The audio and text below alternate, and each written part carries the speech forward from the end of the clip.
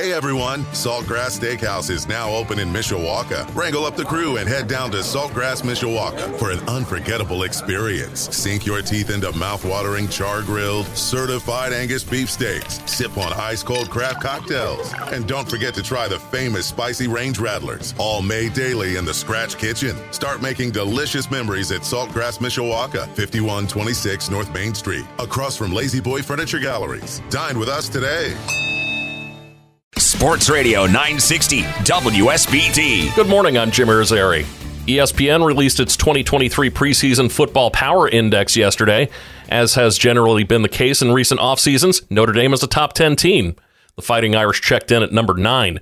The Irish play 3 of the teams in the top 10, Ohio State, USC, and Clemson.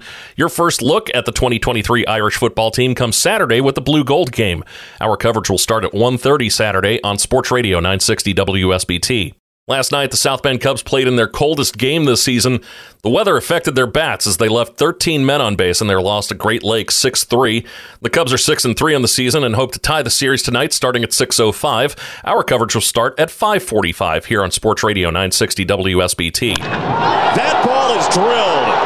Deep left field, bring them all home. No doubt. So it's 4 straight days with the game that Jake Burger has gone deep. From NBC Sports Chicago, Lucas Giolito pitched 6 innings of no-hit baseball as the White Sox were able to split a doubleheader against the Phillies, winning the second game 3-0. Jake Burger provided all of the scoring for that game with his 5th homer of the season. The Sox lost the first game 7-4.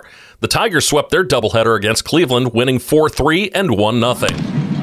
Line drive out towards right center. Drop it. It's dropped out there by Capel. Madrigal sprinting around. Safe!